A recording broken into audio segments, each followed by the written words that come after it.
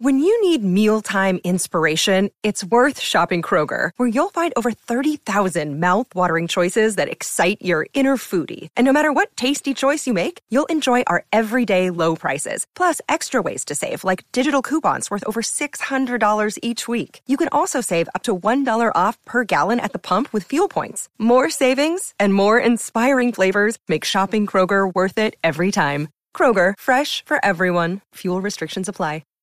As of right now, we are at war.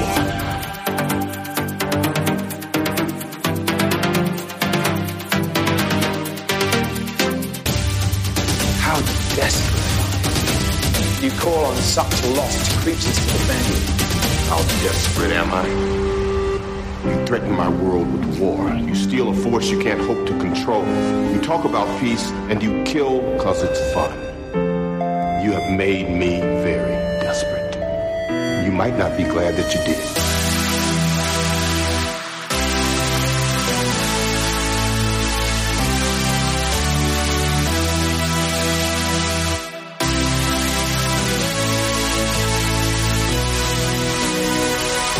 There was an idea to bring together a group of remarkable people, see if they could become something more. Like the battles that we never could. Welcome to Fury's Finest, a podcast devoted to the discussion of Marvel Crisis Protocol and the Marvel Universe. And I have a very exciting episode of the podcast today with a very special guest, Charles from Omnis Protocol. Omnis, we're glad to have you back today, but we're kind of doing something different today, right? Dude, I am happy to be back. I haven't been this excited. I started combining excited and hyped into one word. That's how hyped that I am. Well, we're hyped to have you back because this is kind of a throwback / a present day episode simultaneous, kind of like your hype and excitement. Sequel. It's a sequel. It's a sequel to our X-Men building roster so long ago, where we went super in depth on Fury's Finest about building the X-Men. And we say that because today I'm going to interview you about your Adepticon journey and essentially how you made it really far all the way through Adepticon. I'm not going to spill too much of the story because, we're going to create some suspense here, but essentially how you did really well at Adepticon with X-Men. And we're going to kind of pick your mind today about how you came to the conclusion of continuing the roster that you and I built so long ago, but then also how your battle reports went. Awesome. I'm excited. Well, Jesse, we might as well get into it. Where do you want to start? I think we got to start in the obvious place, Omnis, which is we need to hear about your list you brought. So your 10 tactics cards, your 10 models, and your crisis card selections for Adepticon. Okay. So this was not what I was practicing the Thursday beforehand. Oh, okay. And I will just say that I made some last minute adjustments after the team up event. And I will just say the fourth round of the team up event, we ended up having a game where we were searching for the alien core 14 times. And I want to say about 9 of those was from our team, and 3 out of 9 of those were from Corvus with the reality gem.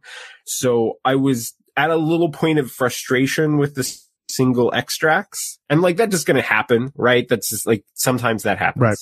But I wanted to change up my plan, which originally had Doctor Strange, Lizard, and Voodoo and was playing single extracts, to just I wanted to do something different. And so I switched plans Friday night before the event. So the roster I decided to play was Storm, Beast, Domino, X-23, Rogue, Toad, Black Panther, Thanos with Mind and Space, Corvus Glaive with Reality, Proxima Midnight, and then my tactics cards were First Class, To Me My X-Men, Medpack, Brace, Sacrifice, Climbing Gear, Indomitable, Mothership, Marked for Death, and Disarm.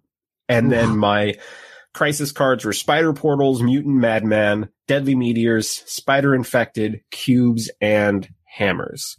Do you have any questions about it before we dive into the rest? Well, I think the first big question is what settled you on the Black Order splash, other than the fact that we know Black Order is the easiest affiliation to splash in the game right now, and obviously a very powerful faction in certain matchups.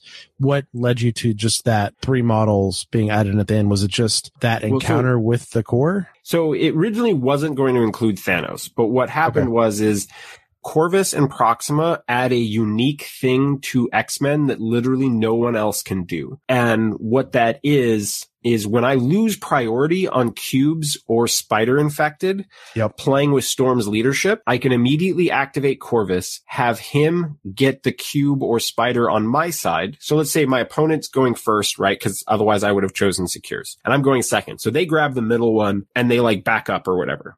Right. I can then activate Corvus, grab one on my side, and immediately have him activate Proxima.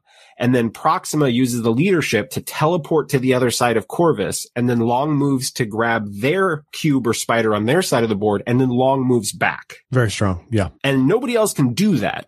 So I actually have a play to get ahead on those those odd extracts, even without priority. And I didn't really want to play Corvus and Proxima, but they fit they fit what I needed for the team. I needed a 5 that did certain things and a 3 that fits the overall plan. And they both work for that, but then they also do this. So I wanted a plan that would help me play X-Men more of the time, and they would allow me to do certain shenanigans even when I don't have priority. And so then I realized, well, then what point does Voodoo serve in my roster? If I lose priority and I'm going to play Corvus and Proxima, I have no more unaffiliated presence. I don't play Voodoo when I win priority, basically ever. And so even though I just said I think Voodoo should be in every competitive roster, I realized in this particular case with my plan, the odds of me playing Voodoo were so small, I felt like I should do something else with that spot. And eventually I was like, well, adding a Black Order splash, if like literally all I'm doing is putting in Thanos, that helps me in the Black Order mirror because I can just splash Thanos into X-Men. Right. Or if I just get a really weird situation where I'm just like, I don't think I can beat Spiders or Criminal Syndicate in a certain situation, I could choose to play Black Order. No, I like that a lot. That was my first question because when I saw your list and I saw that grouping of characters, obviously right now Thanos with some gems is probably good in any list in the game. And yeah. And Corvus and Proxima are obviously really good in any list in the game too, in the right circumstance. But now I hear your method of using them, and that opens up a lot of questions later on. I'm sure they'll come up in our battle reports where I'm basically just going to see like when you actually played Corvus and Proxima and which crises they showed up the most, or did they just end up being something you were planning for every game? Was that something you were just planning for most games to play the two of them with Storm? I was not planning, like there's lots of situations where I wouldn't necessarily play them, but obviously you don't really know what your matchups are going to be over the course of an event. And so there's really just some situations that I wanted them for and some situations or threat levels that I wouldn't take them. And I guess you're just going to go through the rounds and have to find out like everyone else, Jesse. Exactly. And I'm very excited to hear about these rounds. But before we do that, we've got to touch on your tactics cards and your crises. I think we'll talk on tactics cards first because it's a little bit more clear cut. And then I know you and I are going to have a returning discussion about the crises because I see a lot of similar patterns from our X-Men episode, which, by the way, you said your listeners hadn't, if they haven't heard that episode, that was episode 43 of Fury's Finest quite a long time ago because we're coming up on 100 right now. So, but it was episode 43 and we went really deep into why we chose the crises we did. I think crises is one of the things we talked the most about in that, but your tactics cards, it looks like you got a lot of things that are really strong generic tech against a lot of teams. I mean, I see Marked for Death on here. I immediately think Web Warriors. I see things like Disarm here. I think of teams with big heavy hitting models. I assume is why Disarm was in here. And then I see a lot of cards that, you've got to take First Class and Mothership, right? You just have to. Right? Yeah, really. I think for the most part, the core was kind of set. Like the first 7 that I mentioned are like my 7 that I basically take with X-Men all the time. Okay. Then Mothership because I'm playing Black Order. And then Marked for Death and Disarm were kind of somewhat flexible. They were not cards I necessarily needed, but for example, when I dropped Lizard for Proxima, I was like, do I want exceptional healing? Maybe I should free that up to something I'm more likely to take. And so I think that's what kind of became Marked for Death. And I was thinking Marked for Death would help me if I like had some weird situations for Black Order where I could kind of help make that whole system work if I needed it. But I will be honest, the last 2 spots of Marked for Death and Disarm were not like super thought out. They were some final decisions where I was just like, I got to make decisions on these two slots. I don't necessarily know if they were the best decisions for those slots. Okay. But then you also have cards like Sacrifice, which is really good tech against Black Order in particular. And then Sacrifice has become a staple for me. I put it in basically every roster, and it's a card that I take not just against Black Order. I take Sacrifice a lot. It's one that very commonly makes my 5, maybe even more than half the time. Oh, wow. Yeah. Because then, of course, you have your Restricted or Med Pack and Brace for Impact. And then, to me, my X-Men, a card that you and I have talked about a lot in the past, how powerful it is, especially if you have multiple X-Men leaders. You just have one.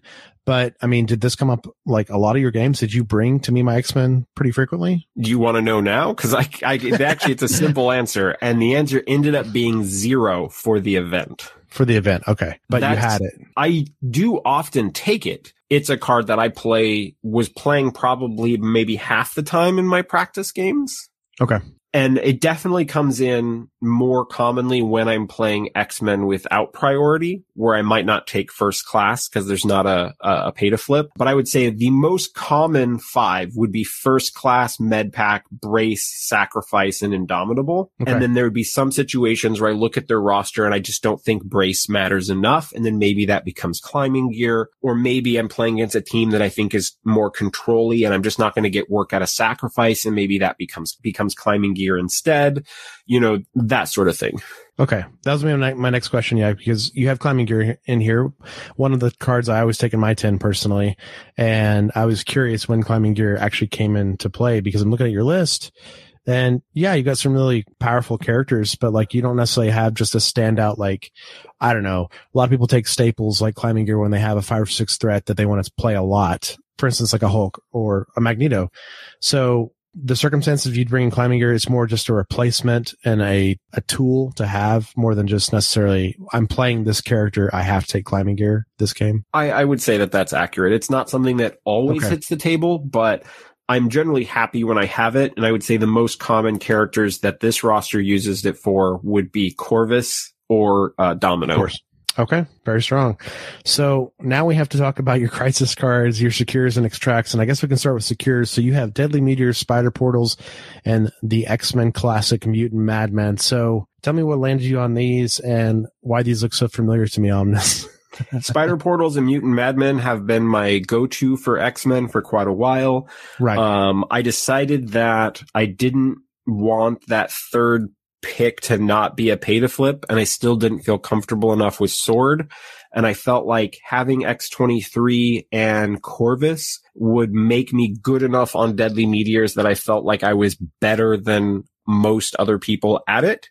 Because Corvus, since his first skull counts as a crit, he doesn't take damage. He'd have to roll 2 skulls to take a damage from Deadly Meteors. And he's a super brawly character anyway. So that made me comfortable enough. If I wasn't playing Corvus in that slot, I'm not sure I would feel comfortable playing Deadly Meteors. That's a big question. But yeah, Spider Portals and Mutant Madman are my go-tos. Those would be my preferred if I had the choice. Yeah, and I guess now's a better time than any to talk about the theme of pay to flips with your list here before we even get to extracts. So something you and I touched on in our X-Men building episode, and something you've always loved are pay to flips, and a lot of people don't love pay to flips. And so what led you fully to this path of kind of going fully pay to flips? Like you talked about the example at the front, but like what just locked these in, and also these crisis? Was it just the fact that X-Men have first class and your trick you talked about with Corvus and Proxima on top of first class? Or was it just you're Omnis and pay to flips better than most people? Was it just a perfect storm? I do think it's fair to say that I've probably played more pay to flip games than almost anyone. And I think I've almost certainly played more games with a roster that's triple pay to flips than almost anyone. But with that said, I think what happened was, I think there's this point in mid-January. It was before LVO and before I had Rogue and Gambit and X-23 and stuff in hand. And people were just really talking down about X-Men kind of constantly. Yeah. And I brought them to a game night and I just wanted to kind of put them on the table. And I wanted to see how first class and stuff would interact in the current kind of meta of what people are playing. And I played a couple of games with them and they were pretty one-sided in my favor. And a lot of that was because of the power deficit, like of your opponent? priority both times. And it's just like what I was doing with them felt pretty good. And I wasn't even using Rogue yet. And I was like, okay, there's some legs here. And I set them aside and it was like, I'm going to come back to them after I have these other characters, but I feel like there's something worth exploring here. At the time I was like, I don't think they're as good at it as Asgard, but I feel like it could be a niche for them. And then after the new models released, I spent some time working on Brotherhood and I just they weren't clicking for me. Like they felt good. Like Magneto's a great character, right? And they've got so many, Juggernaut's great and Scarlet Witch is great and Mystique and Step. There's so much good stuff to play, but it wasn't clicking in the way that like Wakanda clicked for me in the beginning. And I'm like, well, let me get some games in with X-Men. You know, there's all these new X-Men characters. Let me play some more with them. And it was almost instantaneous where I was like, I really like playing this. And so then I just started diving and I was finding I was enjoying them a lot and I just kept playing them. And I was like, I think they're a lot better than people think they are. So yeah, I just want to give it its full go.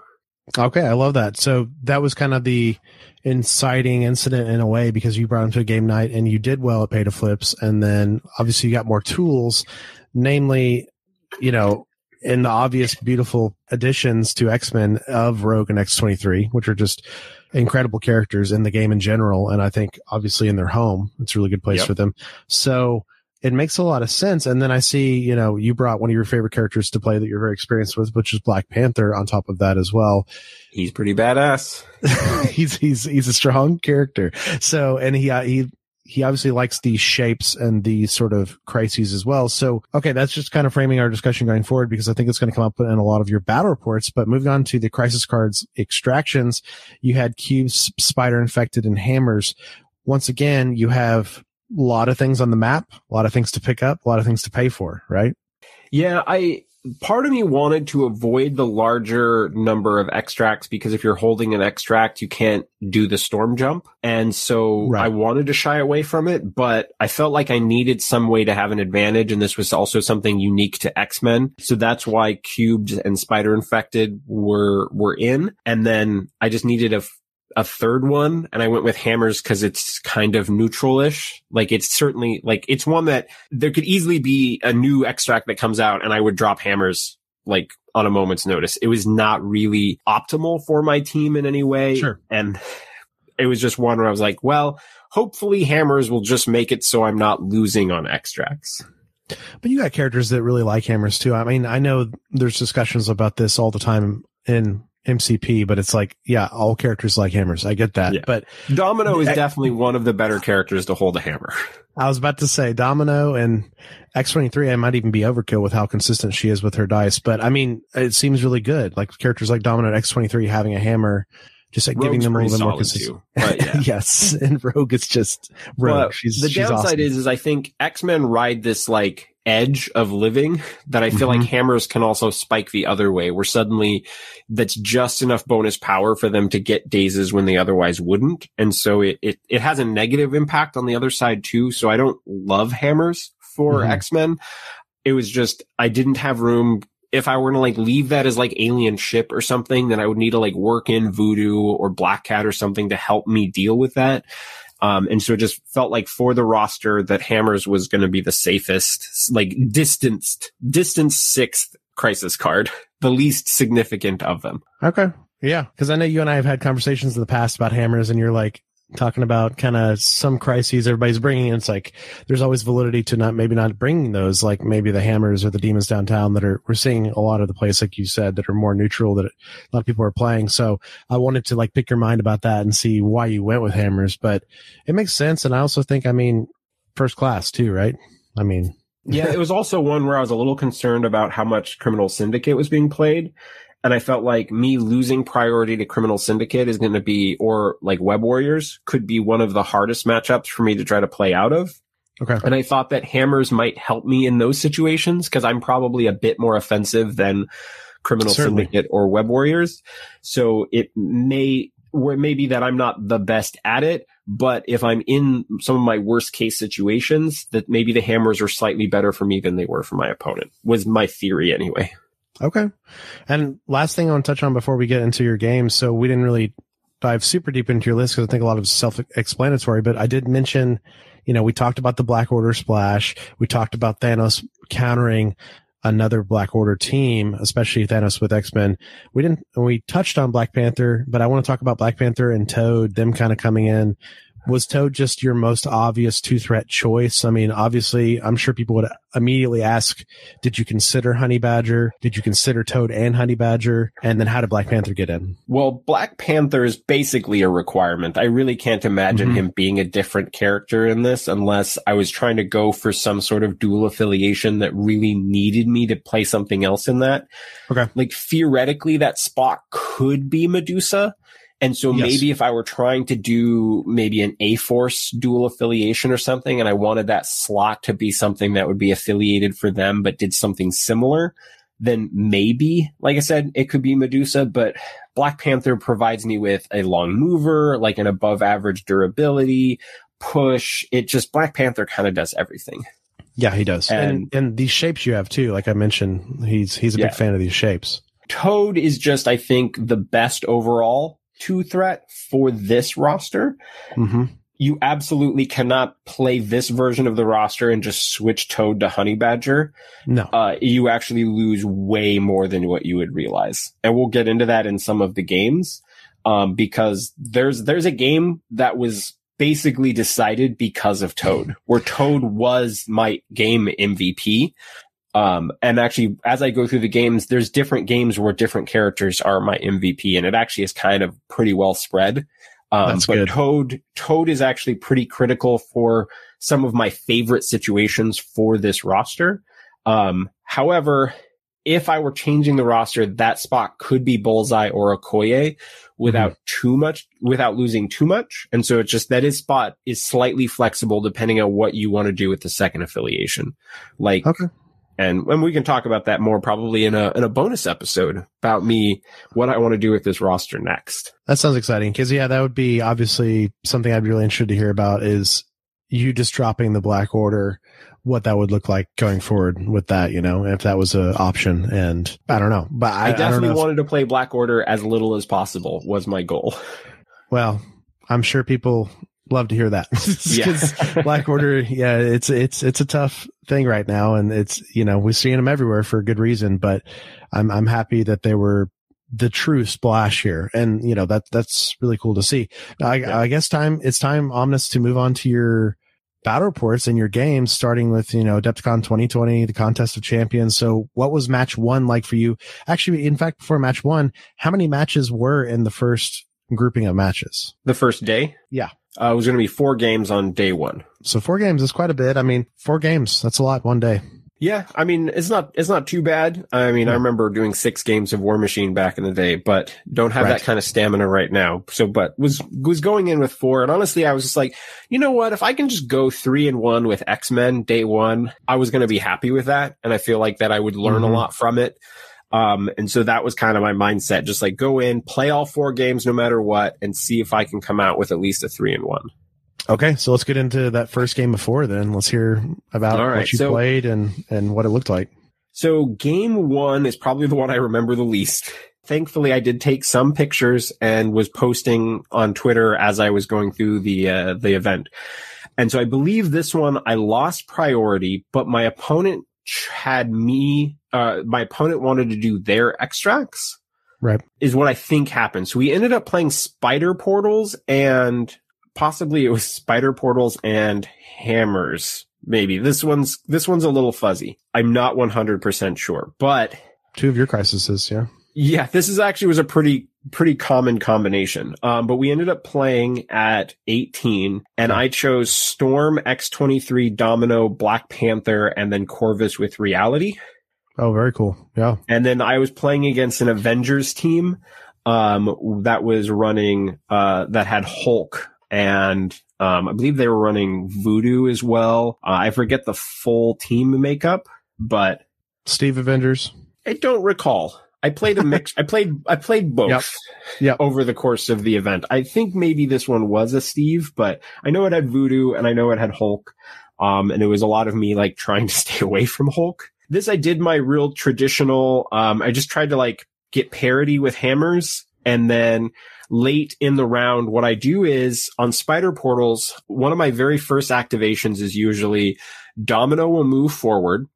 She will pick up because I'll first class. So she'll pick up a hammer if the hammer is there, and then she'll interact with the crisis.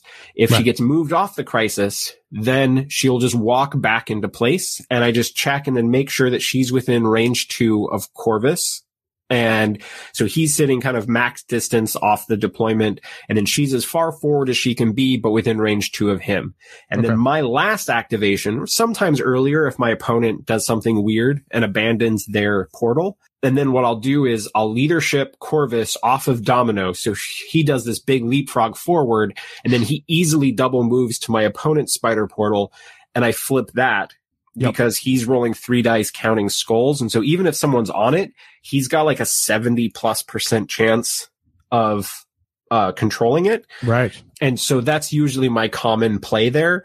And that's usually how I go up on someone round 1. Cause unless you put 2 people on it, in which case if you do that, it's really hard to stop me from scoring both of the ones on the side. And so there's not really a great way to avoid it. Cause if you leave 2 people on that point, then Corvus goes and gets a different one. It's, it's kind of hard to avoid, but that means at least what happens is usually I'll go up 3-1 on the secures, and then we'll both have 2 hammers. And so it's a 5-3 score, to begin with. And then I usually try to leverage that to my eventual victory. Absolutely. Yeah. So if that switches, like you're saying, like if something changes, so say you always have Domino within 2 of Corvus is what you said, but does Corvus have to go the other direction if things change? And do you have someone else within range 2 of him, or what? No, it would always be, he's usually going to be the last activation, but there are times like didn't happen in this event, but I have had a situation where someone was sitting with Ghost Rider in front of their portal.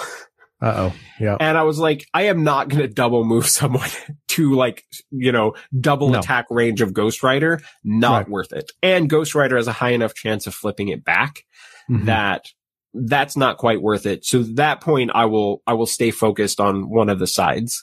And then he will teleport and then double move to whichever side I want to try to take control of or put additional pressure on. So there are a few situations where I don't go for that, but I'd say about 9 out of 10 games, I'm usually Corvus or whoever is that character in my roster will be on my opponent's side of the board at the end of round 1.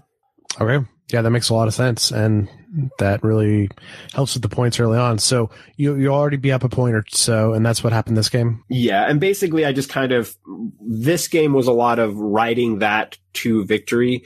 The final score ended up being 19-13. This one was like a little bit of a mixed brawly game, me staying away from Hulk and kind of like as wherever Hulk was going, I was trying to rotate the board the other direction. So usually wherever Hulk was at, he was keeping control of, but I just tried to not lose my hammers and keep the important characters away.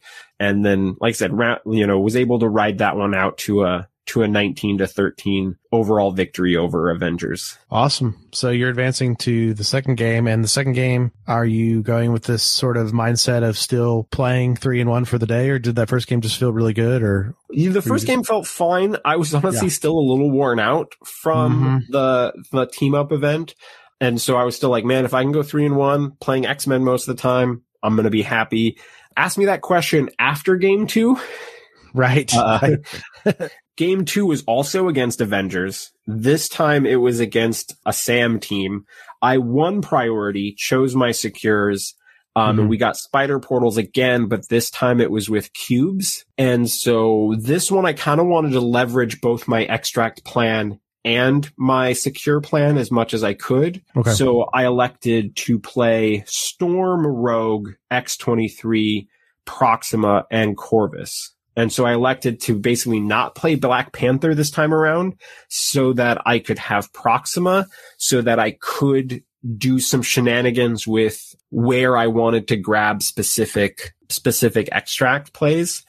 But that gave me a free point. And so, I ended up doing, Rogue, instead of Domino. And I wanted to keep X-23 because I wanted her to hold a cube. I believe my opponent's team, again, was also running Hulk. And then I think it was 4 3s. I think it was Sam, Cage, Iron Fist, and Iron Man.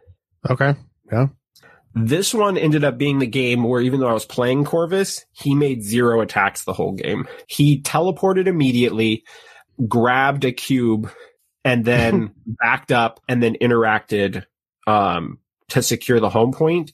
And he basically was Operation Stay Away from Everyone, and like eventually med-packed himself and was just like, stay the hell away from my opponent as best I could. And did he just flip secures when yeah, he basically just interacted and held cube and wanted to be nowhere near people if he could at all help it. That's hilarious. Yeah, not the way you would expect someone to play Corvus. This was a game where Proxima was doing a lot of work. Mm-hmm. Rogue actually was the one who ended up being on the other side of the board. And at one point she charged and Southern Hospitality'd Hulk just to like throw him somewhere. I think I only did 1 point of damage or something. I just wanted the size 4 throw and just like, Hulk, just go big boy. And was just trying to keep him as like off in the distance as possible to keep him from, I kind of kept wanting him to be in between 2 points and not starting his activation where he could interact and then like move and interact or just like stay in double attack. I wanted to constantly keep him being stuck from having an optimal activation, which was kind of the priority. Absolutely. Yeah. He can't get action economy, right? That's his biggest downfall if he loses out on that. So very good. Yeah. I mean, Southern Hospitality, that's why it's one of our favorite spenders on Fury's Finest, because just that auto throw is just incredible. Just incredible. Okay. So another Avengers game, another Avengers victory. It sounds like you're counting a lot of Avengers, and, it's funny because I know between, these two big conventions we've had recently, there been a big representation of Avengers, especially dual or triple affiliated Avengers. Something that you and I talked about just in the winter, Omnis, about how we thought we'd be seeing a lot more of that. And it's everywhere, I love the flexibility of Steve or Steve into Sam or Sam on Steve's team or whatever. There's a lot of options right now floating out there. Yeah, for sure. This game overall ended up going 17-10. Okay. And, I was just, I was holding 3 cubes and generally, on a fair amount of turns scored 3 out of 4 of the secures and was just like kind of writing that out. I think I only ended up dazing one character. I think I dazed Sam at one point because he started realizing like he's got to go after someone. And so he went for like a charge, an airlift, Iron Fist, and was trying to kind of get in there, but I was able to like perfectly maneuver things where at one point I had thrown Sam away from Iron Fist so that he couldn't get off the Heroes for Hire. And then the next time I was going in to attack and like finish off Sam, he was at 0 power. I was able to kind of like keep the Heroes for Hire play off the table to protect Sam. And so then I got a key daze on Sam at a certain point. And, that's it. It's just, X-Men are real good. Yeah, I just rode the X-Men strength to victory there. And something I haven't asked yet, and this come up in these first 2 games, but it's, it's probably a simple answer to a simple question, but where was Storm in all these games? Was she on your back safe, secure pretty much on these games, or was she doing something else? No, Storm actually almost always goes towards one of the middle secures, and then usually has to run away at some point. Okay. She was holding a cube. I can't remember for how much of the game, but I know at the end she was holding a cube. So I can't remember if she finished off Sam and like took his or something, but because of her 4 energy defense, I really don't like her being the one who sits back on mine. I want to get her up there and have her roll for one of the more important ones that maybe I only have 1 shot at, or she's going to move up and like try to flip one that my opponent has already flipped. And so I almost always position her for that, but, she usually takes a beating. Like Storm is always on the cusp of dying every game. Yeah, which is scary as an X-Men player because, the Storm Hop is so powerful and the cover is really nice. So I know just her staying alive is paramount, but also you do bring up a lot of good points with like just her 4 energy defense in general. That's not very common on a lot of characters of her 3 threat, range. So it makes sense. That's where she goes. It was just a question that came up where I was like, okay, that's what I'm thinking about. And we haven't talked about X-23 yet, but does X-23 so far, it sounds like you've been mainly just doing the secures and fighting as little as you can, but is X-23 fighting more than the rest of your team, or is that not really the case? Was one where she grabbed a cube pretty early on. She grabbed one of the cubes on my side, and so she was not someone that I was trying to get near the fight, because I generally wanted her to activate, heal back the damage from the cube and like go interact somewhere. So this was not a game where I was fighting with her a bunch. Like Rogue and Proxima did way more of the fighting for me in this particular matchup, because I don't think either of them ended up with cubes, if I recall, something like that. Right. So I figured with their invulnerability, like they were the characters that they were kind of like tying up characters as best as I could. And getting involved, and like the ones who were making more attacks in this game were probably them. Okay. Very cool. So now after this game, how are you feeling? Because you only have 2 more games left for the day. Well, something about Mike, which was the player that I had in round 2, I felt pretty rejuvenated after this game. Oh, very good. I think it was just, it's just playing with a really cool opponent. Not that my first round opponent wasn't cool. It was just that Mike and I were just having good chats, and there was something about the game that like hit my extrovert, just started like rejuvenating me. And so I definitely felt way more in the zone after game 2, where suddenly I was like, all right, we're doing this. We're good. Like, let's X-Men all the way, baby. Let's see what we can do. To me, my X-Men. Yeah, that's excellent. Yeah. So, all right. That was just the question that came up, because I was wondering like if it was more just you winning 2 games, or, the point parity being a little wider in the second game. But that actually makes a lot of sense when you play a fun opponent, or even on maybe a terrain setup you really enjoy, mixed with a fun opponent and good conversations. Yeah, that really can help you get started and get going for the rest of the day, for sure. Yeah, absolutely. All right. Well, you want to talk about game 3? I do. So game 3, you're halfway through your day, and you've fought Avengers twice so far. So I'm excited to hear what your third game was. Yes, I was very excited to get a player who was not playing Avengers. Okay. However, good. It was a Criminal Syndicate player, which I was slightly worried about. And then I lose priority. Yep.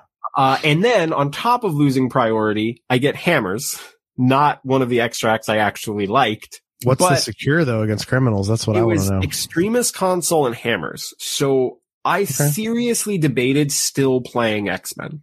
Because I'm like, this is not the worst situation for me. But essentially what I came to was, you know what? I brought Black Order for a reason. I don't want to taint my view of X-Men by playing them into the situation that's not good for them. Mm-hmm. That, like, maybe I can play my way out of the situation, but maybe I don't. And I was like, you know what? I brought Black Order for a reason. I've played and won 2 games with X-Men. Let me play Black Order in the situation that I kind of brought Black Order for, and get me to game 4. And then maybe I do have a 4-0. And so I decided to play Black Order. It was going to be an 18 threat, cause I had the choice. So I could choose 18, which would allow me to play Thanos, Corvus, Proxima, Toad, which I thought would be a pretty solid setup. Wow, he obviously went Criminal Syndicate. I believe he was playing Kingpin, Mysterio, Bullseye, Hood, Lizard. I feel like there's someone else. Black Hat as well. Yeah.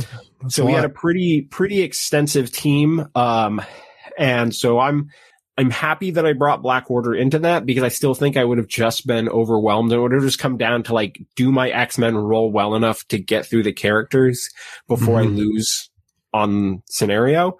And so what ended up happening is my opponent, who's a listener of the show. So I felt additionally bad kind of Black Ordering, an Omnis Protocol fan.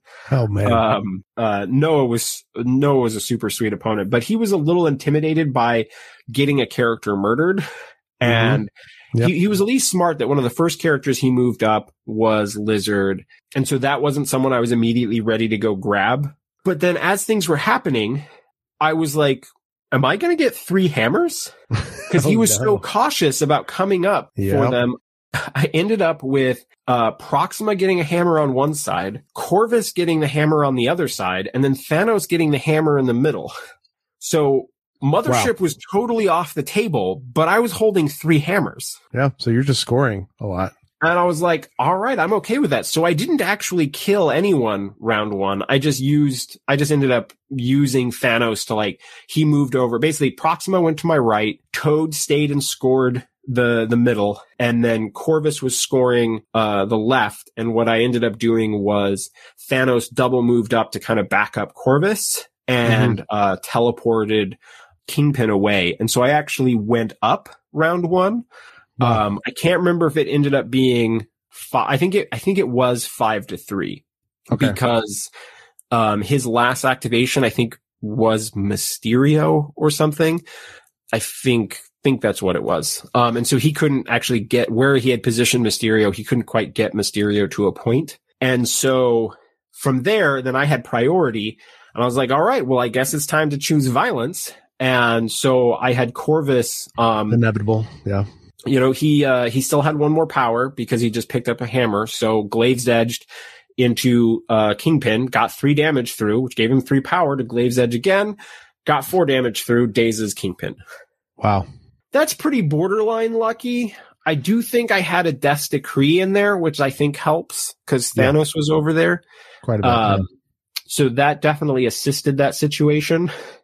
But I was still like, that happened like to the point. And then beginning of round 3, I KO'd Kingpin and just, you know, super mutilated Kingpin. Yeah. And then that was basically the writing on the wall. Black Cat came over. I think she stole a hammer, but then Thanos just like pinned her up against a wall and just like double punched her and dazed her, like slamming her up against a wall multiple times. And then I think it was like beginning of round 4, we realized, I have to score a point for killing Kingpin. And then I'm like, I'm at 15. And I was like, Glaive's Edge, murder Black Cat, and it was over. Yeah, because that Black Order point, right? Yeah. And so, he and I talked about that game a bit afterwards. Right. And what I said was I would have actually really liked to see or have Lizard go to one side just like he had done, but have Mysterio go after the other. And his concern was that if the crisis elements were deployed at all incorrectly, then Mysterio wouldn't make it. And I was like, dude, if you deployed Mysterio directly across from that center extract, I would let you get there. And he's like, I don't think most people would. And I'm like, I really hope that's not the case, because that's just like mathematically you should be able to get there. Is he talking about the one on like his left side, or? Yeah, just one of the two middle ones that are in the middle of the board. Right. Mysterio can get there if he's directly across. There's not a lot of breathing room, but yeah, as long as there wasn't terrain that like blocks good landing spots for the halfway point, right, he should be able to get there. But I think you should be able to pick one or the other side, and one of them should be feasible for Mysterio. And I think Mysterio and Lizard being the two in the middle grabbing the points, because if I have to go after either of them early on, those are a little tougher KOs. I definitely don't think you want to give me Kingpin right away, but I just think he couldn't give me 3 hammers. They think almost as soon as that happened, I was feeling really good about the game. Yeah, that's sort of the double-edged sword of the Black Order there, right? People are so scared, as they should be, of getting sucked in and dazed round 1 that, you inadvertently you scored more. So that works. That works as well. So, well, at least I didn't mess them up. I haven't played a Black Order game in quite a while. So that's what's crazy. I'm glad I didn't throw them off, but I played them a lot back when Black Order first released and I was trying to figure them out. So I had gotten a pretty good grasp of them, and I've watched so many Black Order games recently. I felt like, again, had a pretty good grasp. So just glad I didn't mess anything up there. Yeah, makes perfect sense. And you didn't end up using Mothership that game, right? Because it's just a hammer situation. Oh yeah, I played so few tactics cards that game because I think maybe I just medpacked someone at some point. I think someone put a little damage on Corvus or Thanos, something like that. And so I think I just used a med pack, and that was about it. Cause literally I could never play Mothership. Everyone had a hammer. Yeah, that makes a lot of sense. Oh man. I guess we got to move on to round 4, because you did play your one Black Order game. Yep. But I feel like you're going back to X-Men. I'm excited to hear about more X-Men and more different matchups for this roster. So what did you what did round 4 look like actually? So I'll start off by saying, forewarning, there is no more Black Order games. I'm excited. If you've I'm come excited for to hear Black that. Order tech, that was it. I took advantage of someone with Black Order, felt dirty enough as it was, went fully back to X-Men for the next games. That's what I'd like to hear. So game 4 is actually streamed. You can go watch this game with commentary on the Professional Casual Network, because this was me versus Nate Ghost Deer from Alfredo's Size 3 Taco Truck, a Marvel Crisis Protocol podcast. That's right. Yeah, the long title. Yeah. Yeah. And it was Guardians of the Galaxy versus X-Men. Oh boy. Okay. So yes, I do want to hear about won this. priority, which was great, but I was not happy when we picked Crisis cards, because I got Deadly Meteors and he got Research Station. Oh. So this is like 2 all or nothing Crisis cards, middle of the board, against a super spam Guardians list that's running like Venom and X-23 and Honey Badger as it splashes. Yep. Right. CNE. And so, I was like, this is going to be murder. And I actually had some concern about my Guardians matchup, because I just thought that like their volume of quality attacks would just be possibly be too much for me. Right. So, obviously the choice was 17 or 16. He chose 17 because obviously that would be the less optimal for Black Order. Okay. Yep. Which made it easier for me to not play Black Order. Great. That's kind of what I wanted. I elected to play Storm, X-23, Domino, Corvus, and Proxima. The reason for this was I wanted, above average durability for the center of the table. Okay. And I thought, even though I didn't need Corvus and Proxima for the extract plays, I just thought, well, one, I do want Corvus for interacting with stuff on the middle. And I was like, sure, I could like tweak and maybe instead of Domino run Rogue and run Toad in the other spot. But I thought with Storm, who at least has 4 energy defense against Rocket and Star-Lord and stuff, Domino has the crit shenanigans, Corvus and Proxima have invul, X-23 has a reroll and healing. I wanted just kind of like above the average defenses. And I knew that this game was going to come down to some murder, which was absolutely the case. Okay. And it's hard to go through like exactly what happened in this game because there was so much to it. But basically what happened is I went pretty all in on the Crisis right away. And I did manage to go up all 5 points round 1. Because he didn't quite want to move, Rocket and Groot into the middle or Star-Lord into the middle. And so he and Nebula couldn't interact. And so there was this, he didn't want to fully commit. He was definitely going to play for an attrition advantage. So he was kind of setting things up. And then I was just thankful I didn't take too much damage round 1. Now, I had priority. And so I know I immediately went for murder. And did you move the researcher towards him, or did you move the researcher like I didn't kind of to the I didn't side? want to like if I moved it straight towards him, I was basically like moving it straight towards like Rocket, Groot, and Star-Lord, basically. Yeah. And so I kind of moved it a little towards him, but kind of to the side a little. I was kind of moving it towards his Nebula, thinking like, well, she's not going to score it at least, but it's not getting closer to my side at least. And so if that switches back, then it's not a huge loss for me, and he would still have to move it twice more to like get it. So he's able to get that comeback. But I'm pretty sure what happened right away is I'm pretty sure I popped off with X-23 right away, because I think she took some damage. So I was like, seems like a good enough time to activate X-23. Yep. And I'm pretty sure she dazed Nebula, and I want to say put some hurt on Groot. And then that prompted for a fairly early Groot activation. And I think they went for Lovable Misfits. And I got really lucky that Lovable Misfits didn't end up doing a lot. Okay. And I might be misdoing some of this order, but Lovable Misfits happened at some point during this game. And he got the skull on one and like stunned Rocket and Star-Lord, I think. And then 2 of the things were moves. So that wasn't super helpful. And then I think Nebula triggered an auto damage on like 3 or 4 characters. So it was like okay, but it wasn't crazy. But what ended up being the really interesting part about round 2 is things were looking pretty decent for me, but I think I had dazed Groot and dazed Nebula. And so and I was like, Corvus hasn't activated. Because I think what had happened is Nebula had shocked Proxima, but even with her 4 dice energy spears, she ended up doing enough damage to Groot that I like finished him off with something like that. And so I was like, well, who's Corvus going to attack? And I was like, Star-Lord hasn't activated. I have climbing gear. I have the power. But if I do this, I give him priority. And that was kind of scary. And I'm like, you know what? I think I'm going to do it. I think there's so much consequence. A winging it token, Star-Lord within range of a bunch of people.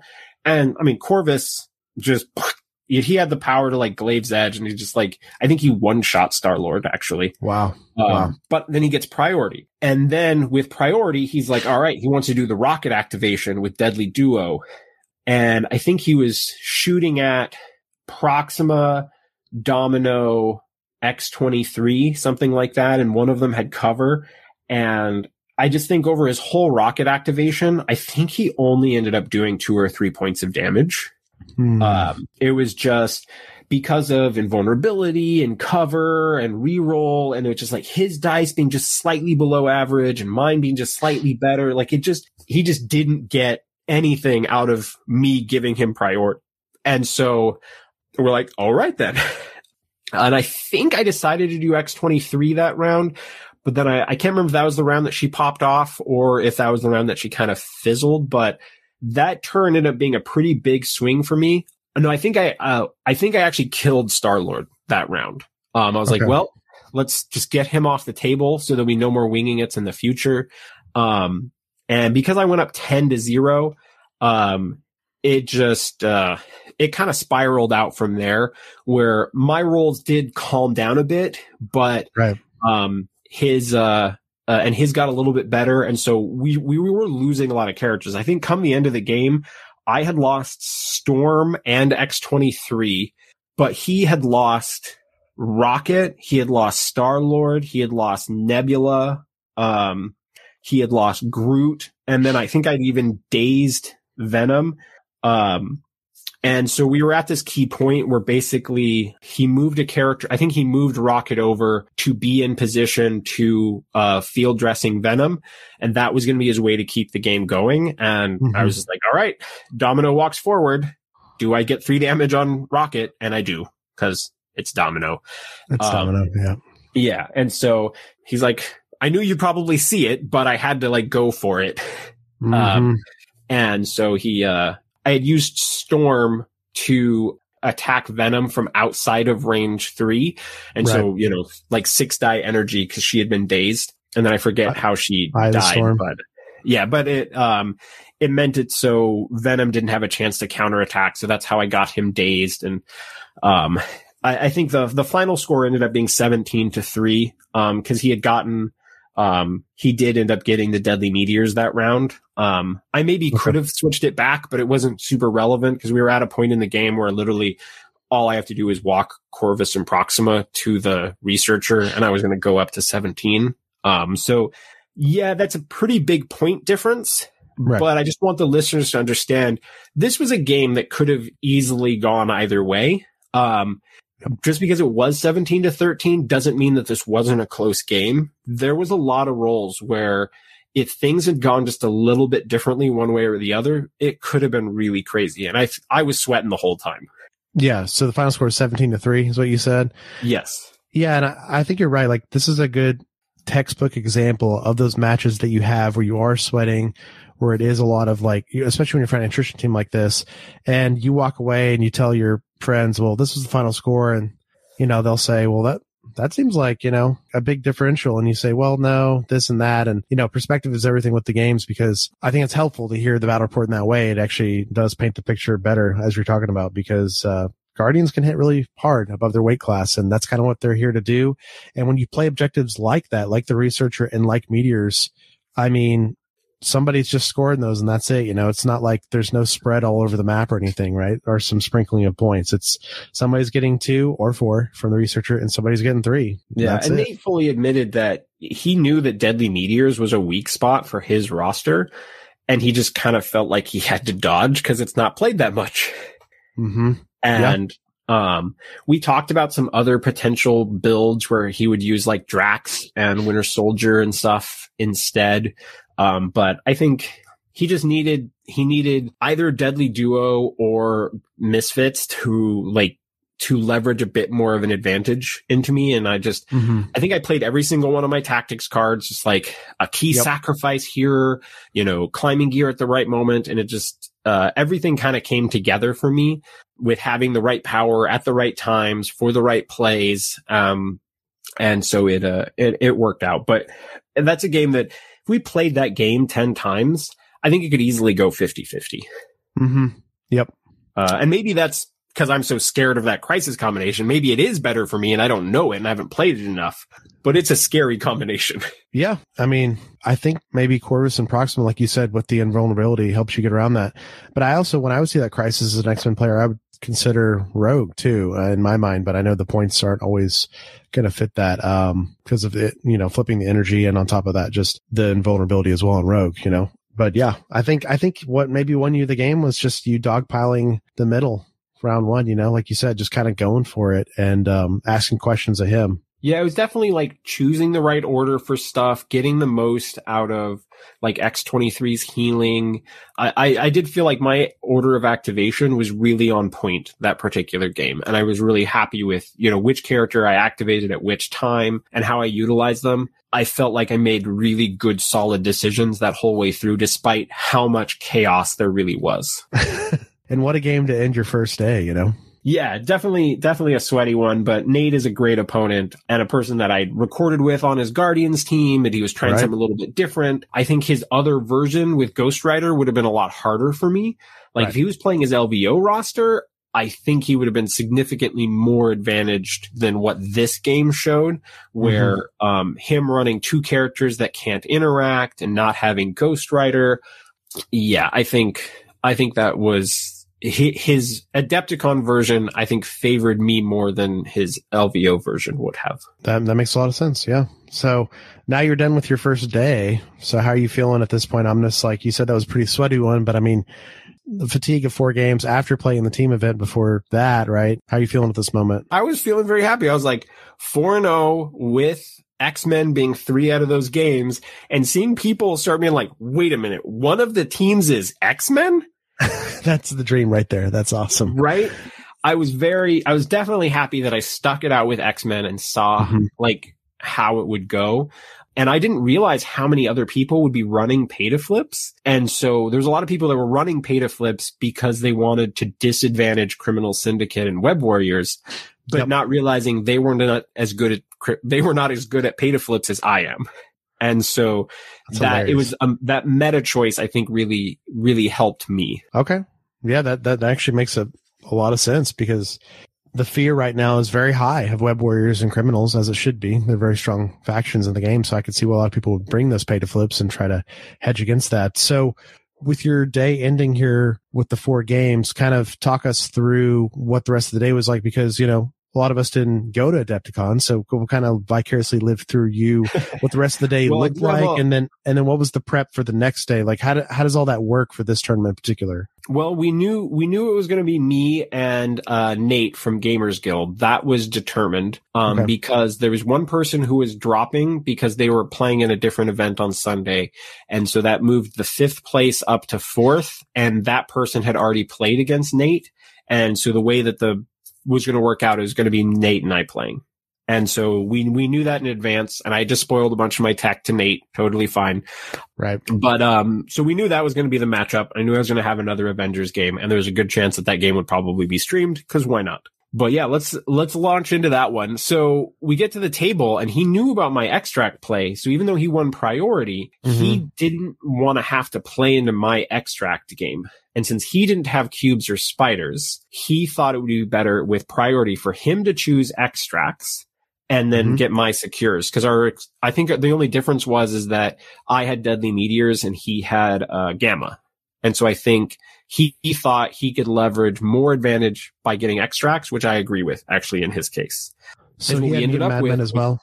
Yes, he had mutant madmen and spider portals, same as me. Okay. So what we ended up with was spider portals and Montesi formula. Interesting. So I played Storm, Domino, X-23, Black Panther, and Corvus. And he played Steve, Iron Fist, and Luke Cage, and Black Panther. And what else am I forgetting? Oh, Black Cat. Yeah, that sounds right. Maybe there's something else. I don't know. I'm forgetting now. There was definitely Black Cat, Steve, Luke Cage. That's 10. Black Panther. Was there another 4 in there? Oh, Voodoo. He had Voodoo. He did not have Iron Fist.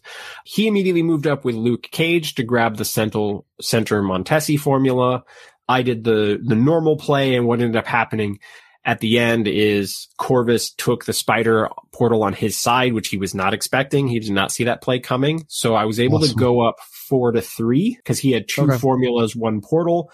I had 1 formula, 3 portals. So he was not happy about playing behind. But then the key moment that kind of defined the game is we were kind of late round 2, and I was hoping for a way to kind of seize control. Like I already kind of I was advantaged, but I wanted a way to really leverage it as things were not looking super great on the Corvus side. Corvus had moved over towards Voodoo, but Voodoo got off like this big sap on him and was getting possessed. And so I was not real happy about that, but I had this opportunity. Storm is in range of Black Cat because she had been bumped off of the point by rolling a skull. So Storm rolls a shot into Black Cat and I get 2 damage. And so now the math is that if I get 2 damage on 6 dice, even if I don't kill her with 2 damage doesn't kill her, but I can throw her. And so I'm like, sure, let's go for it. Roll the 6 dice. And the problem is I roll 2 successes. She rolls 1. Which means now I'm dealing her 1 damage and I don't have enough to throw. And I gave her the exact amount of power where she long moves, hops, and then steals from Domino. And now the game is tied up. Yep. Black Cat. If I had done 0 damage on that last attack or 1 less damage overall, she doesn't have the power to do it. If I deal 1 more, she's either dazed or she indomitables. Either way. And so it's really hard to say. Like, part of me wants to say that was a mistake and that cost me the game, but the odds of it going to that exact number are very, very low. It's hard to say, but that kind of turned things around. And then from there was a lot of key situations. Like, I made a mistake and I forgot that even though I had dazed Steve, he had field dressing, which I remembered, but I forgot about the med pack. And so I was thinking he was at 1. So there's a point where I activate X-23 to try to finish off Steve and then realize he had 4 health, not 1 health. And I was like, that's not the right activation order then. And then I get him re-dazed. And then to interact with Corvus, I just need 1 damage on Voodoo. And I do a Glaive's Edge 5 damage hit with Pierce, but Voodoo rolls 6 blocks. Oh, wow. Yeah. And so I get 0 damage. And so I can't interact. And so that sucked. And then I went for 2 riskier plays on the bottom secure. Neither of those pan out. They were not great odds. It probably would have been better for me to just have Storm move once, throw the activated Luke Cage off, and set up for Black Panther to have a better odds of flipping. But I didn't do that either. And so eventually things spiraled out of control, and I think I ended up losing 16-10, and we were very close to time anyway. So really, really good game. At least I felt like it was my game to lose, and unfortunately I found a way to lose it. Nate played perfectly. I made some questionable calls. I think if after that first 2 damage on Black Cat, if I just thrown her away, I would be leading by at least 2 points going into that next round. And that probably would have been the safer play. So even if he is able to get off a steal that next round, he's only making up 1 point. And then maybe I don't go for riskier plays. And by the time time is called, I would still probably be 1 or 2 points ahead. So that probably would have been the safer decision. But I was worried that if Black Cat made some key plays, that maybe he was going to get that point back anyway. And I thought the risk was kind of worth it in the moment. It's hard to say. Obviously I ended up losing.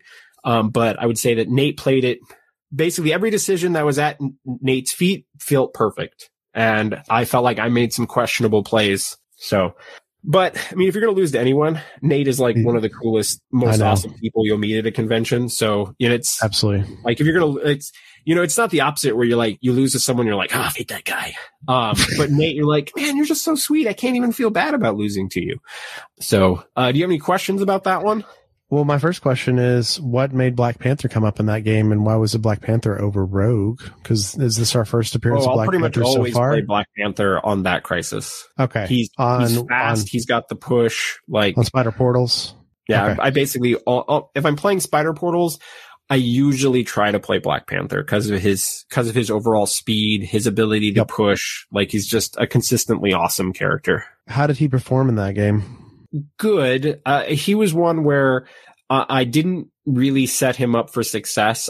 When I was using him in the key moment where I kind of needed him, if I had done the storm throw first, he would have actually kind of kept me in the game. But because I went for, I think, a storm needing 3 successes on 4 dice and failed, and Black Panther went for a point where he needed 2 on 3 and failed. Yeah, I didn't set him up for success. And then there was another point where, I didn't end up liking some of the decisions that I made after making the Storm Black Cat mistake. I just think I made multiple mistakes. So I didn't really give Black Panther the normal opportunity he has to shine. Okay. Yeah, definitely. But I like your thought process why you always bring him on Spider Portals. That makes a lot of sense. So this is your first loss at this point, which, I mean, is saying something because you're 5 games in, which is crazy. Yeah, so 4-1. The last game, so now playing for third, I get someone who has a Criminal Syndicate / Spider Foes roster. Okay. On this one, I won priority and got to choose my secures. And then it still came up Mutant Madman and Hammers. Oh, and, that's hilarious. He went foes, which I was I forgot that he could do it actually in that moment. I think he was doing Green Goblin, Doc Ock, Juggernaut, Lizard, and Hood. Okay. And then I basically, if I'm playing Mutant Madmen at 18, I basically always play this team now, which is Storm, Domino, X-23, Beast, Toad, Black Panther. Okay. It's amazing. It feels really weird to be playing X-Men and not be playing Rogue on Mutant Madmen. It does, but this team is actually so good that even when I was considering changing the roster to have another 4 so that I could play like Storm, a 3, Rogue, Black Panther, and then like another 4 threat with like 4 physical, I realized the 6 character version is just better. Okay. And so in this one, I did a pretty normal. He did this so he did not bring well-laid plans, but he brought sinister traps. So a lot of my deployment was based around sinister traps. And so Toad provides me with a cool option because Toad can deploy in range to interact with my hammer. And so he can grab it without triggering the traps and move away if they put it on that hammer. So I put Toad for that. And then I kind of had X-23 somewhat middle so that if he put the trap on either of my sides, I would trigger it with X-23, and I would use the leadership, where basically I would walk her, leadership her to within range of it, and then she would get pushed away, take damage, and then she'd walk back to that point, interact with it, and heal. Yep. And so he didn't really get anything out of the trap. Like, his trap actually just gave X-23 an extra power, besides messing with my deployment. But he gets a hammer with Jugs. I get a hammer with Domino and Black Panther. And then I think his Doc Ock got a hammer. I think what happened. So, but he put like most of his characters on my left-hand side and like just Lizard on the right, which I was okay with. So that meant Domino and Black Panther swung that direction so that I could keep my hammers away from his damage dealing force. And then I basically was using Storm, Beast, and X-23 to kind of like battle his primary force. And because Juggernaut was in the middle, Storm actually came up, and with her first attack, she actually got a little bit of a spike and got 2 damage through on Jugs. Oh, wow. Yeah. And so he was so I'm like, ooh, suddenly him being at 6 is a whole lot easier than 8. So I went pretty heavily into him and got a couple more, I think 1 or 2 more damage with Beast in there, and then dazed him pretty early on in round 2. But basically, I would say the core element of this game ended up being Toad just running around doing these like 50-50 flips on his opponent's extracts, where he wanted Lizard to come after Panther and Domino, but Toad like ran over there, interacted, got the 50-50. And then that like forced Lizard to deal with Toad, and he couldn't come after mine. And so allowed me to get my Panther into a better position. And then after that, Toad like runs over to the other side because that one's been abandoned, and Doc Ock and everyone's like trying to come after my force, but then Toad hops over there and interacts with that one. And so now one of his characters has to back up to like reflip that one. And so Toad was just this constant menace in the background where he was literally the character that gave me the point advantage. And then I finally had kind of like rearranged Black Panther so he could get to the other side of the Fisk 4 that comes in the construction pack, where the spider portal was, I couldn't interact with it from the right side of it, but I could from the left. And so I had to like get to this spot to be able to like push Lizard off of it and interact. And so it was a little wonky for him. So I couldn't get the Panther advantage right away, but eventually I was leveraging that spot as well. And it grounded out to me eventually winning that game over Criminal Syndicate. And I'm not sure we actually lost that many characters in that one. Didn't end up killing Juggernaut, but there was a decent amount of hurt spread around. But I was just happy that I was able to keep my 2 hammer characters away from most of his damage. But there was a point where, Jugs had a hammer, and then I got that hammer, I think, onto Beast. But then Beast ends up getting dazed by Doc Ock. So Doc Ock ends up with 2 hammers. But then at one point, X-23 dazes Doc Ock. And so she like, I put the hammers kind of far out, and then she does her assassin frenzy to the other side of it, grabs both of them, and then moves even further away with both hammers. And so he has to like go get the hammers. And I just was forcing him to keeping him focused on that stuff that was just kind of like getting him back to even, while I was just slowly gaining 1 point on him each round. Wow. Yeah. So what was the final score on that one? Just a second. I have to double check. What was the final score? Thankfully, I was tweeting all of this stuff, so I have a little bit of reference for myself. Yeah, absolutely. To refer back to. Just trying to, keep people informed. Let's see. Final score. Stuff's not showing up in order. I think it's because people have retweeted my stuff, and so it's showing me the order that stuff has been retweeted. Like, nope, that's the round 2. That's the round 1. Ask me a different question in the meantime while I search for this. So, playing a Spider Foes player, very interesting at this point, someone like me who's played a lot of Spider Foes, but was this player, you said it was a half Criminal Syndicate, half Spider Foes roster. Were they leveraging criminals most of the day? Did you get any of that information out of them, or were they? I didn't know this at the time, but I think they were playing foes most of the day. But they had the ability to play, ability to play Criminal Syndicate, but I think they were mostly playing foes. And they did well. Yeah. Right. The weird thing was they ended up playing against all 3 of first, second, and third. Wow. Okay.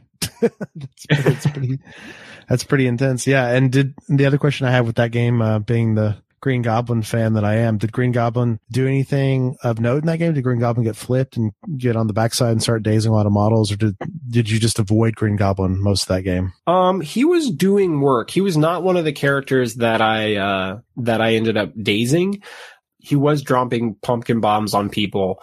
He was doing a lot of work into Beast, because choosing energy against Beast to energy defense. So he was definitely doing work. But yeah, honestly, I don't remember what that exact score ended up being. I want to say it was something like 16-12, something like that. It was still a relatively tight game. And that's your last game of the day, right? Yep. So overall, 5-1.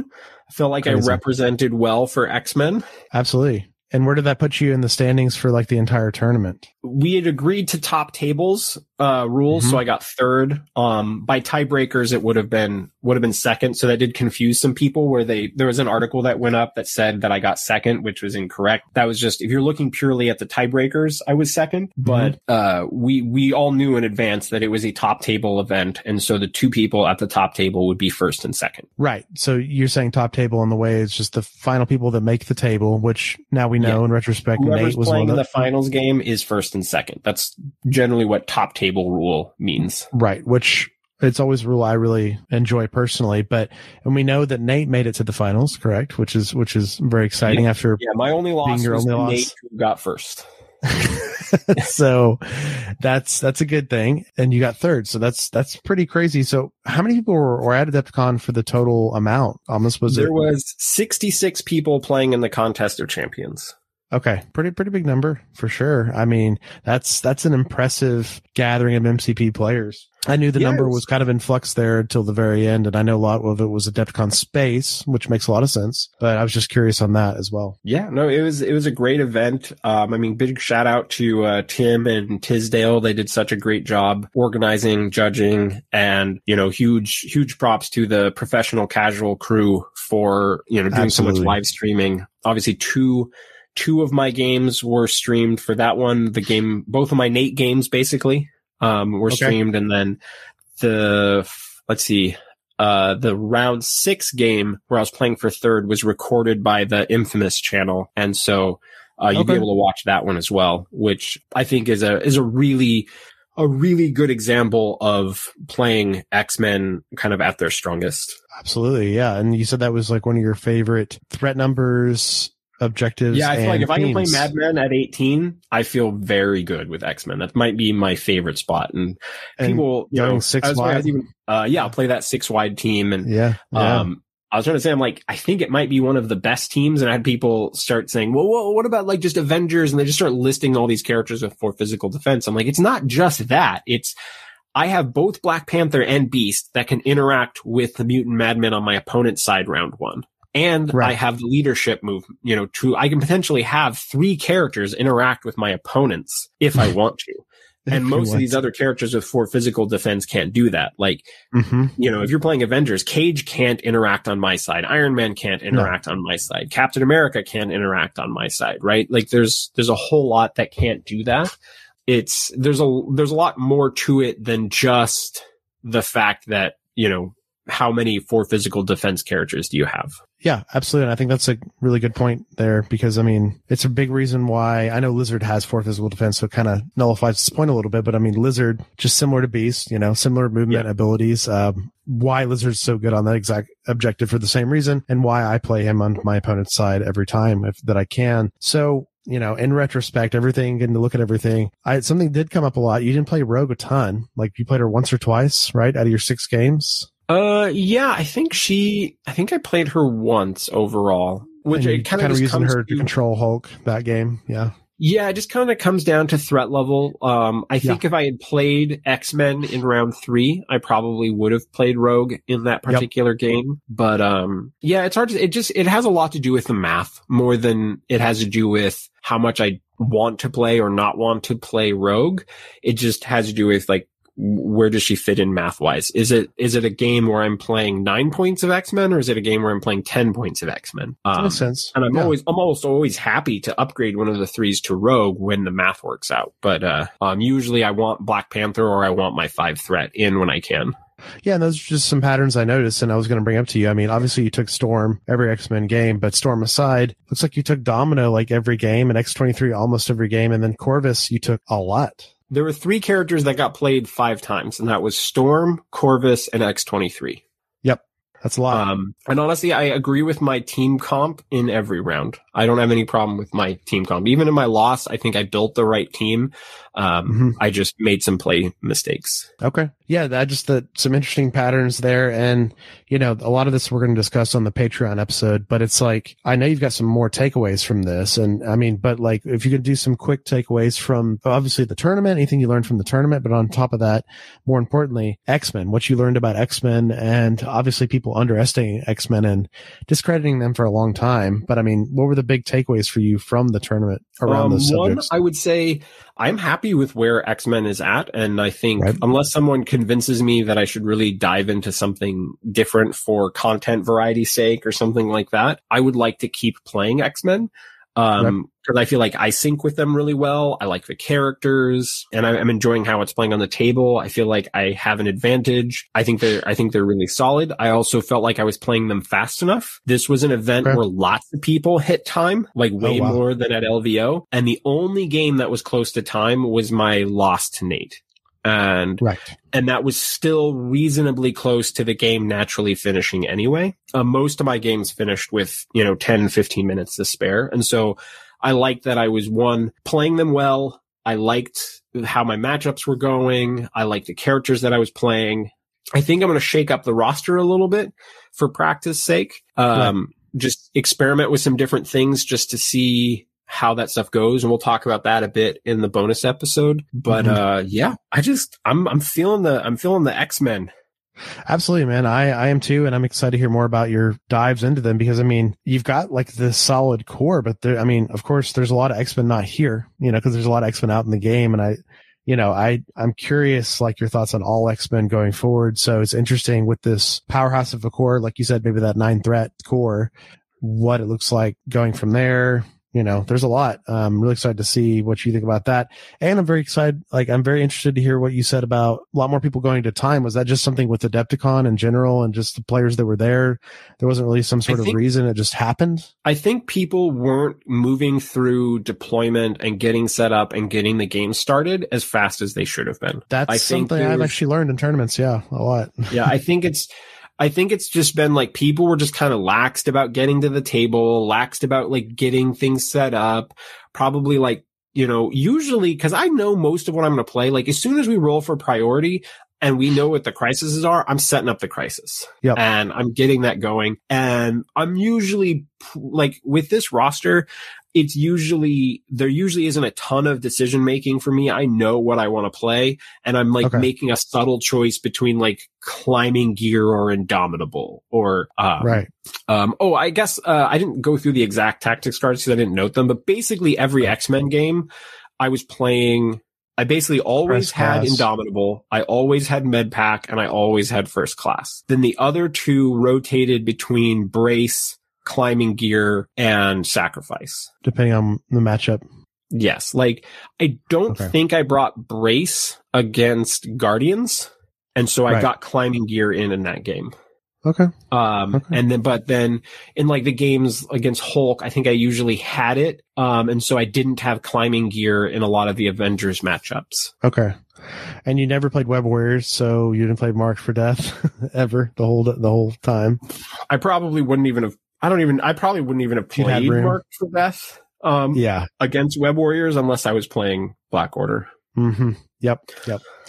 Okay, very cool. Yeah, a lot of cool things here. Omnis, once again, it's so cool to see the evolution of the list we talked about so long ago and the ideas of those shapes and, flipping those objectives on those shapes and kind of just playing X-Men in that way, leveraging the First Class and their ability to be in several places at once with a lot of 3 threats and stuff and kind of your evolution of it, which is, incredible to see. And then on top of that, you getting 3rd place, man, that's just amazing. We were cheering you on the Fury's Finest patron Discord. That was blowing up during the time because everyone was shout out to all of those nerds. Yeah, they're all watching you and excited. And of course, Nate making the finals. It's all these good people that I've worked with around this game I love so much, some of my favorite people that work in this game and creating content, doing so well. I just was super excited because I couldn't make it. And I'm planning on making LVO and probably Adepticon both next year. So vicariously living through. Adepticon is now on my list of cons to not miss. I had a blast. I've heard that every time someone goes, it's kind of it becomes a staple if possible for them. I've heard nothing but good stuff. And we don't have time to talk about all today, but I know you played in a lot of other MCP related events and hung out with cool people and, shout out again to the professional casual network, like you said. Good stuff. Just too much good stuff. Yeah. It was fun to follow at home when I could. And Professional Casual Network made that really easy because they really were doing a really solid job of providing constant coverage of what was going on with the games that I love, like MCP. And so that was just super cool as well. I felt very plugged in, felt very living, breathing, and it was super cool to see. And I'm excited to dive more X-Men with you in the future. I think there's a lot of discussions coming up with us about this team. And I'm excited to hear your podcast feed, your evolution of this thinking of this list, because it sounds like you're just going to start getting a lot of reps and trying new things. Yeah. I think that's what we'll do in the bonus episode. I have a lot of ideas about where I want to go with this next.